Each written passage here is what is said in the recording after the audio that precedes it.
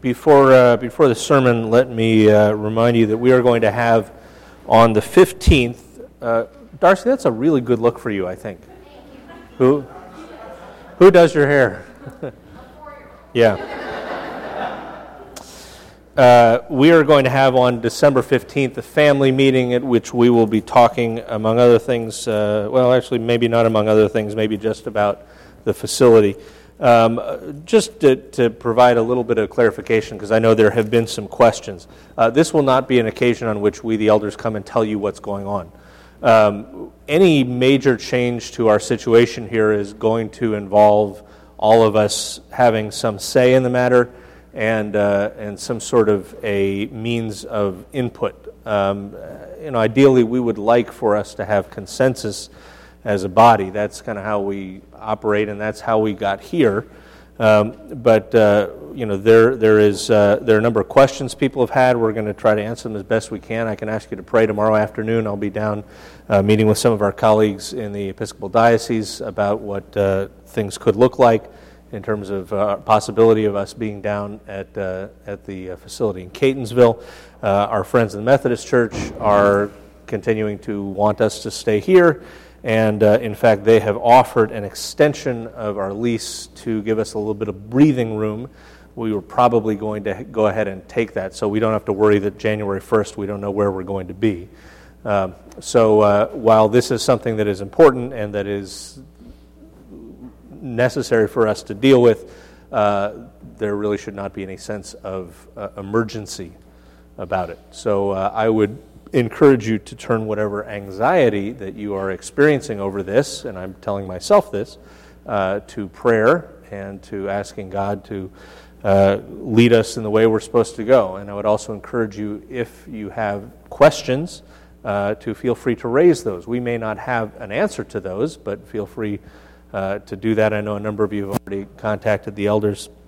Any of us are more than happy to handle or to dodge any questions you might have. So, but please do plan to stick around after the service on the 15th, because we will have some time to talk about things, and hopefully we'll have a few more answers at that point.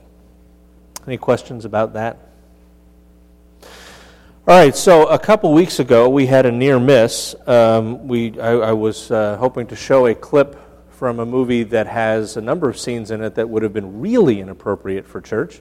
So the one that got accidentally shown was only somewhat, but I have it on good authority that we have the right clip this morning. So please enjoy this. Thank you. I like what you did out there tonight. Have you ever made a recording? Oh, Mr. L'Chaim, Mr. Mazel Tov, that's been my dream. No, he's not the one you want. I'm the one you want. I think he's the one we want. He's got a nice thing. He's not so bad with the singing and the playing and the shaking of the tuchus. I think you've got what it takes to make it in the big time. The big time? When the moon hits your eye like a big pizza pie, that's amore. When the world seems to shine like the hell is this? Pizza pie? What's in a pizza pie? Bells will ring, ting-a-ling-a-ling, ting-a-ling-a-ling, and you'll sing. All right, hold, please. Stop that. Stop your singing. Stop your singing this instant, young man. I will not have this in my studio. Maybe it was the wrong song choice. If you would just let me play one of my songs that I wrote, I think you'll like it a whole lot better. You have failed conclusively.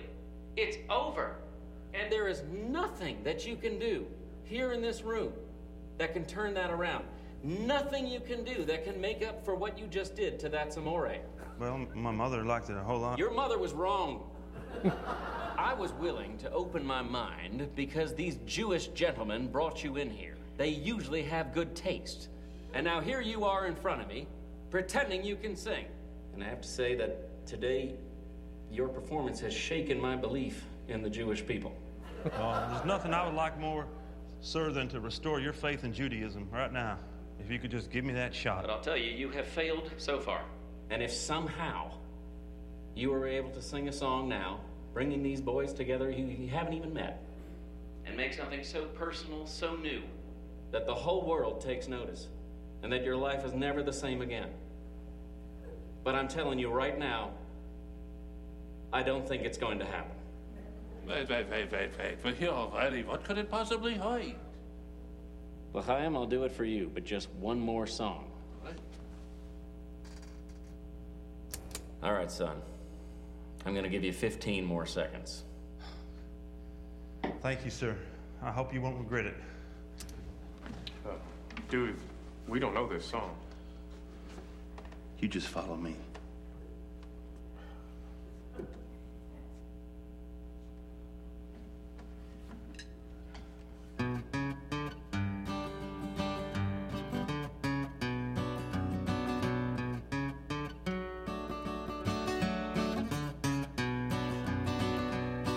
Walk hard,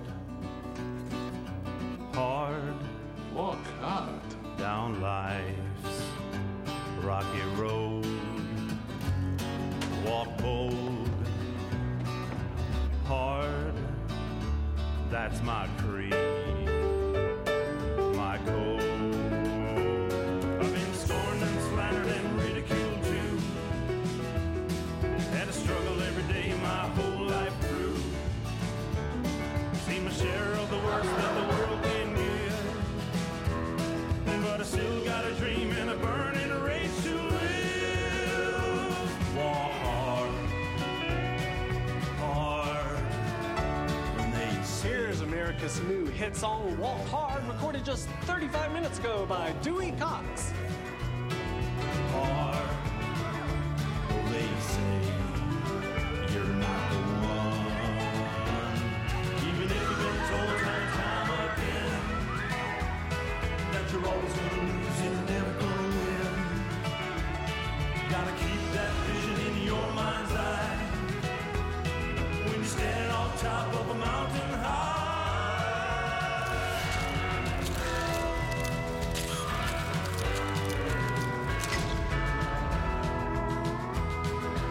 He walks so hard.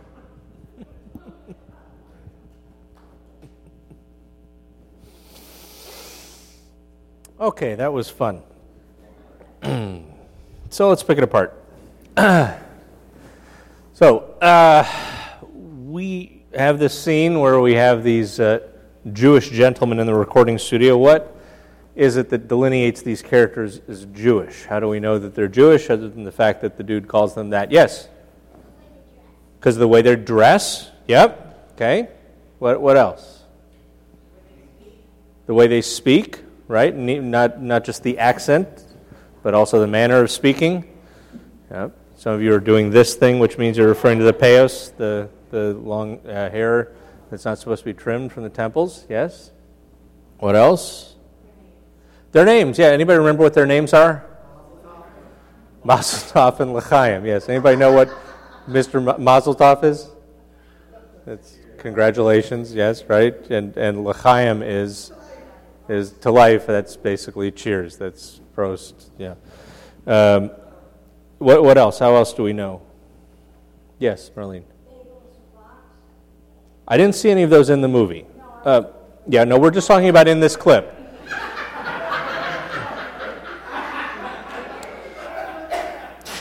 You go down to Goldberg's, lots of Gentiles are eating that stuff too. Yes, Steve. Yeah, the dancing is another thing, yes. Yeah, this dancing. So the reason I show this clip, not just because it's a riot, and the whole movie is too, although it's really not appropriate for children. What does he say? The studio engineer says, "You have caused me to lose my faith. You've shaken my faith in the Jewish people." And what does Dewey Cox say in return? He says, "Sir, there's nothing I would like better than to restore your faith in Judaism." And so that raises the question of what the relationship is between the Jewish people and Judaism, and for that matter, Israel, as we have been finding the word popping up over and over again in our passage here in Romans, and for that matter, the Holy One of Israel, the God of Abraham, Isaac, and Jacob. Is one's faith supposed to be in the Jewish people in the first place, or in Judaism in the first place. Paul does tell us at the beginning of Romans, as you recall, that not all who are descended from Israel are Israel. As we've seen over the last few weeks, Paul has raised here in Romans chapter 9 a whole bunch of knotty questions. Questions about how we can trust God and His Word, how we can be sure that God is in fact working out His sovereign purposes if He doesn't do the things we expect, and if He does things that we don't expect. What is the nature of this God, this one true God of Israel? What is the nature of His people? How do you become one of His people? How do you make sure you still are one of His people? Is that something that can be forfeited? Is that something that can be lost? Is that something that can be gained? And so here at the end of chapter 9, he says, "What then shall we say? That the Gentiles who did not pursue righteousness have somehow obtained it? A righteousness that is by faith, or perhaps by God's faithfulness. And that Israel, though pursuing a law of righteousness, or perhaps by pursuing the righteous Torah, did not attain to it." And why not? Because they pursued it not by faith, but as if it were by works. They stumbled over the stumbling stone, as it is written, "See, I lay in Zion a stone that causes men to stumble, and a rock that makes them fall, and the one who trusts in Him will never be put to shame." Here again we have Paul citing the prophets. Let's go back and see what is going on in these passages in Isaiah. First is Isaiah chapter 28. I'll start in verse 5. "That day Yahweh, the God of angel armies, will be a glorious crown, a beautiful wreath for the remnant of His people. He'll be a spirit of justice to the one who sits in judgment, a source of strength to those who turn back the battle at the gate.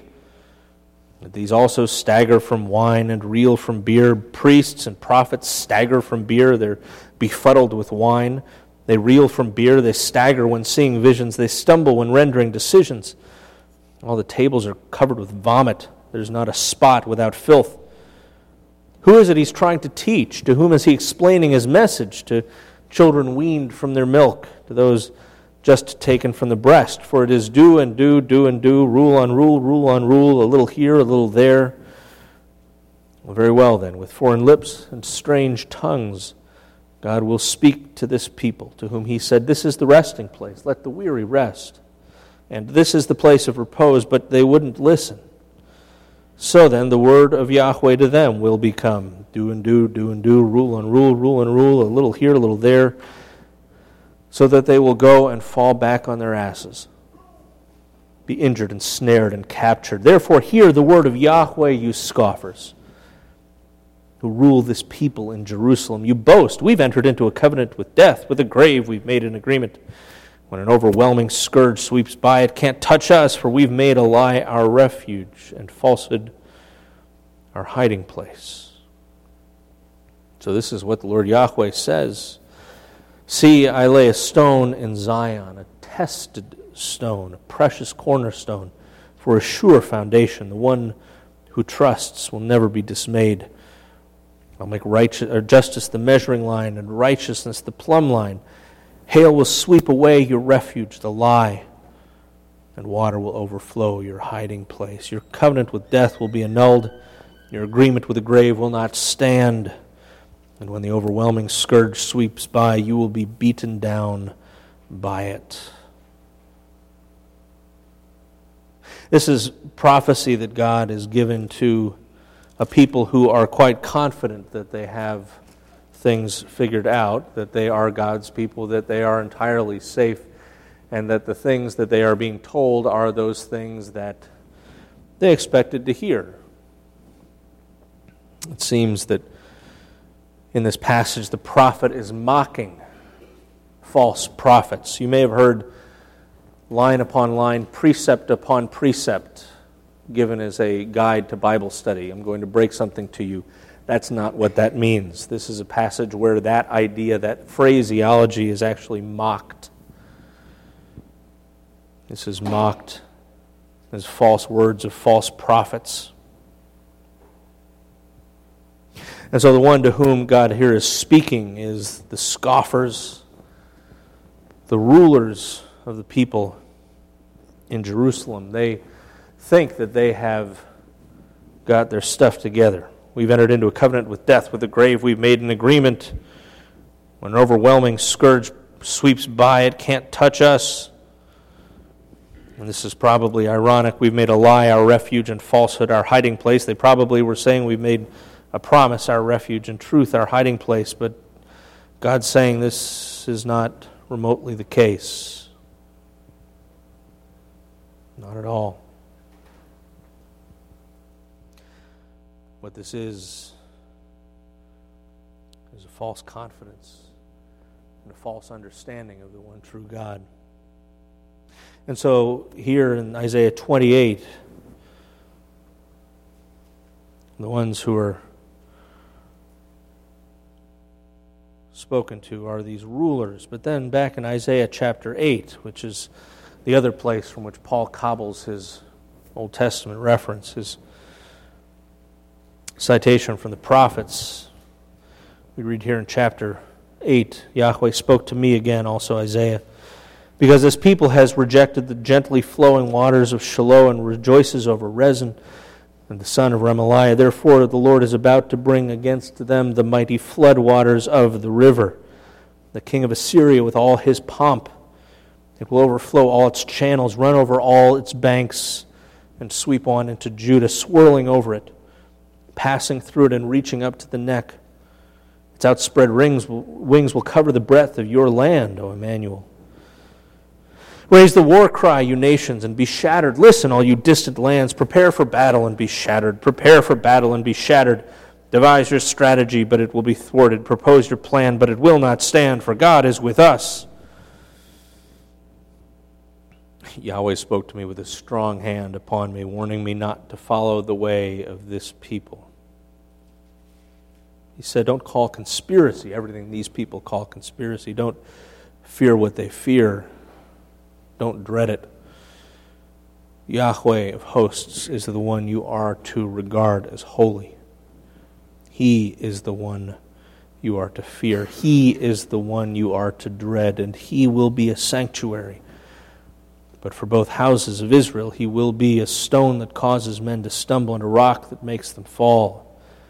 And for the people of Jerusalem, He will be a trap and a snare. Many of them will stumble, they'll fall and be broken. They will be snared and captured.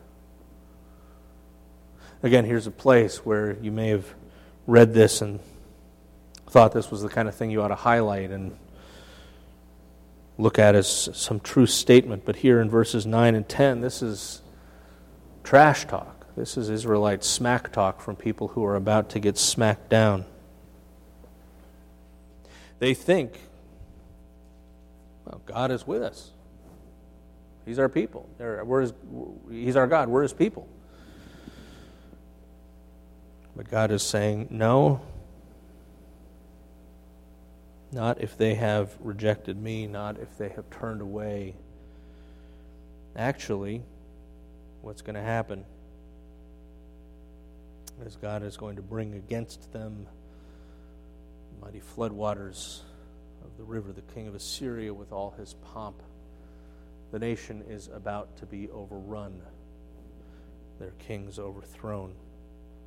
As we talked about last week, this is a prophecy given prior to the fall of the northern kingdom to Assyria.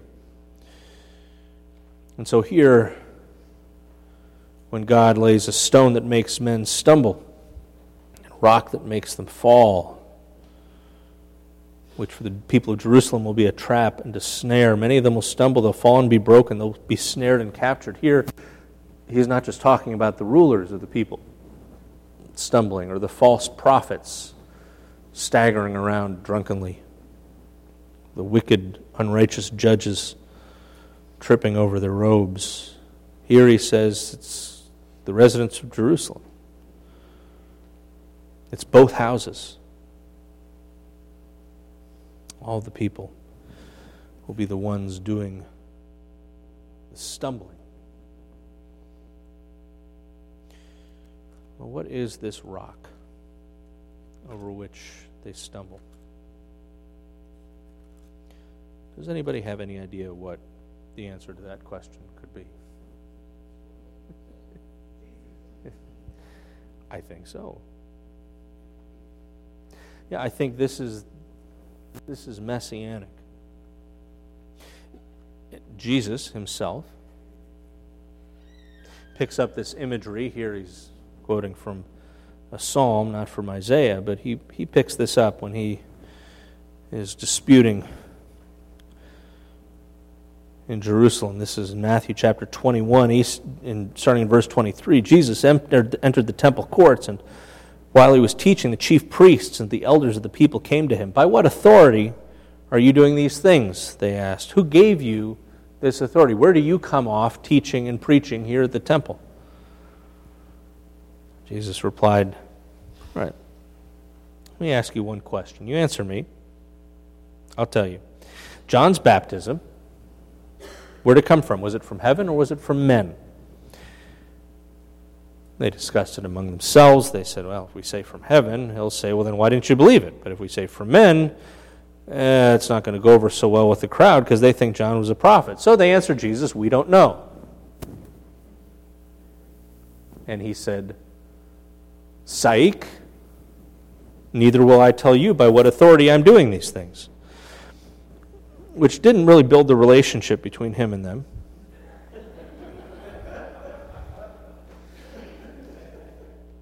What do you think? He goes on. "There's a man who had 2 sons. He went to the first one. He said, 'Son, go work today in the vineyard.' 'I will not,' he answered. But later he changed his mind and went.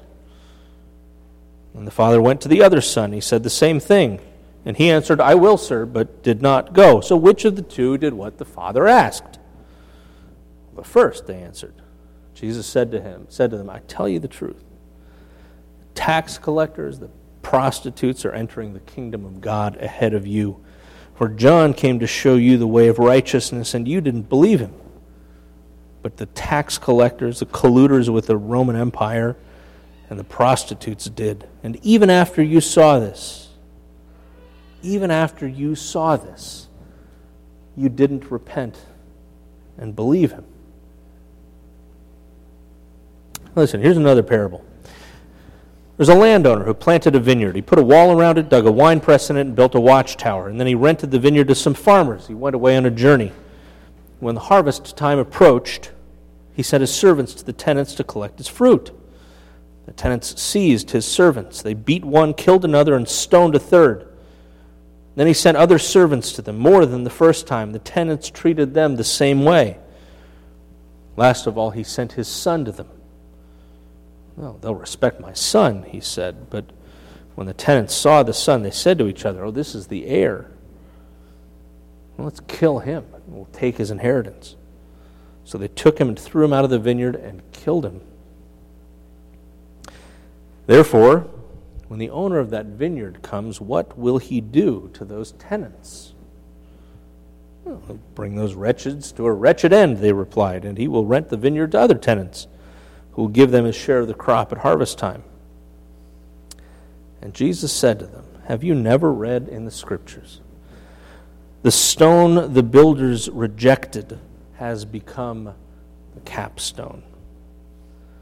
The Lord has done this, and it is marvelous in our eyes." Therefore, Jesus says to the chief priests and the elders of the people, "I tell you that the kingdom of God will be taken away from you and given to a people who will produce its fruit. He who falls on the stone will be broken to pieces, and he on whom it falls will be crushed." When the chief priests and the Pharisees heard Jesus' parables, they knew he was talking about them. And they looked for a way to arrest him. They're afraid of the crowd because the people held that he was a prophet. Who's doing the stumbling here? According to Paul, who's doing the stumbling is Israel. And from these passages he's quoting in Isaiah, that means not just the rulers of the people, not just the wicked, corrupt judges and false prophets, but it's everybody. Everybody in both houses who have placed their trust in a covenant that they are not upholding. Who is doing the stumbling?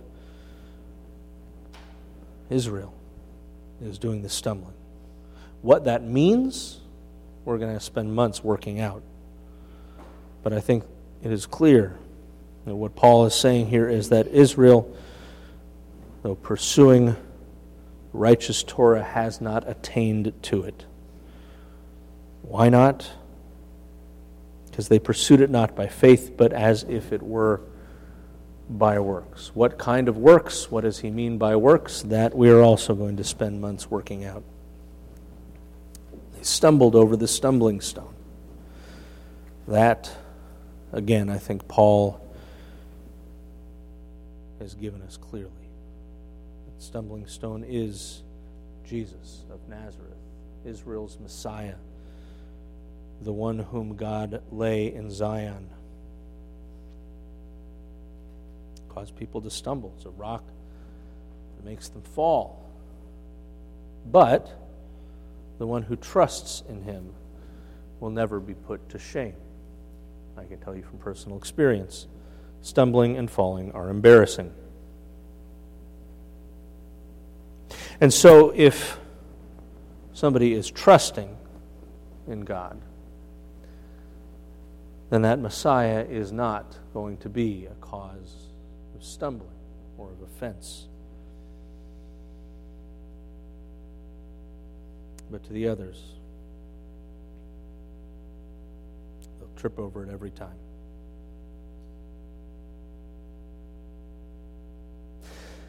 I realize that over the last month or so I have left a whole lot more threads dangling than tied up. We are going through Romans chapters 9 through 11. This was just chapter 9, and in many ways, in chapter 9, Paul is throwing out a whole lot of the issues that he is going to be working to tie up over 10 and 11. So in some ways, what I want is to press us to see the gravity of these questions and to see the difficulty of them, but also to see the places where Paul is clear. The next couple of weeks, we'll have some special guests that will give us a little different perspective on some parts of this passage, and then during Advent, we'll be looking at Jeremiah's messianic prophecies, and I think as we will see, what Jeremiah has to say in some of those has a lot to do with how we understand these questions that Paul is raising. But for now, even as our heads are spinning, we once again with confidence approach the throne of grace, and we eat of our Lord Jesus' body and blood in faith. So as we prepare to take communion together, will you please stand with me as we recite the Nicene Creed.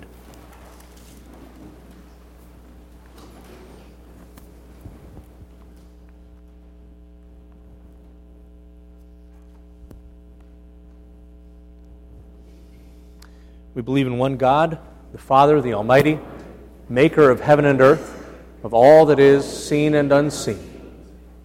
We believe in one Lord, Jesus Christ, the only Son of God, eternally begotten of the Father, God from God, light from light, true God from true God, begotten, not made, of one being with the Father. Through him all things were made. For us and for our salvation, he came down from heaven. By the power of the Holy Spirit, he became incarnate from the Virgin Mary and was made man. For our sake, he was crucified under Pontius Pilate. He suffered death and was buried. On the third day, he rose again, in accordance with the Scriptures. He ascended into heaven and is seated at the right hand of the Father. He will come again in glory to judge the living and the dead, and his kingdom will have no end. We believe in the Holy Spirit, the Lord, the giver of life, who proceeds from the Father and the Son. With the Father and the Son, he is worshipped and glorified. He has spoken through the prophets. We believe in one holy, Catholic, and apostolic church. We acknowledge one baptism for the forgiveness of sins. We look for the resurrection of the dead and life of the world to come. Amen. I'll invite you to come forward and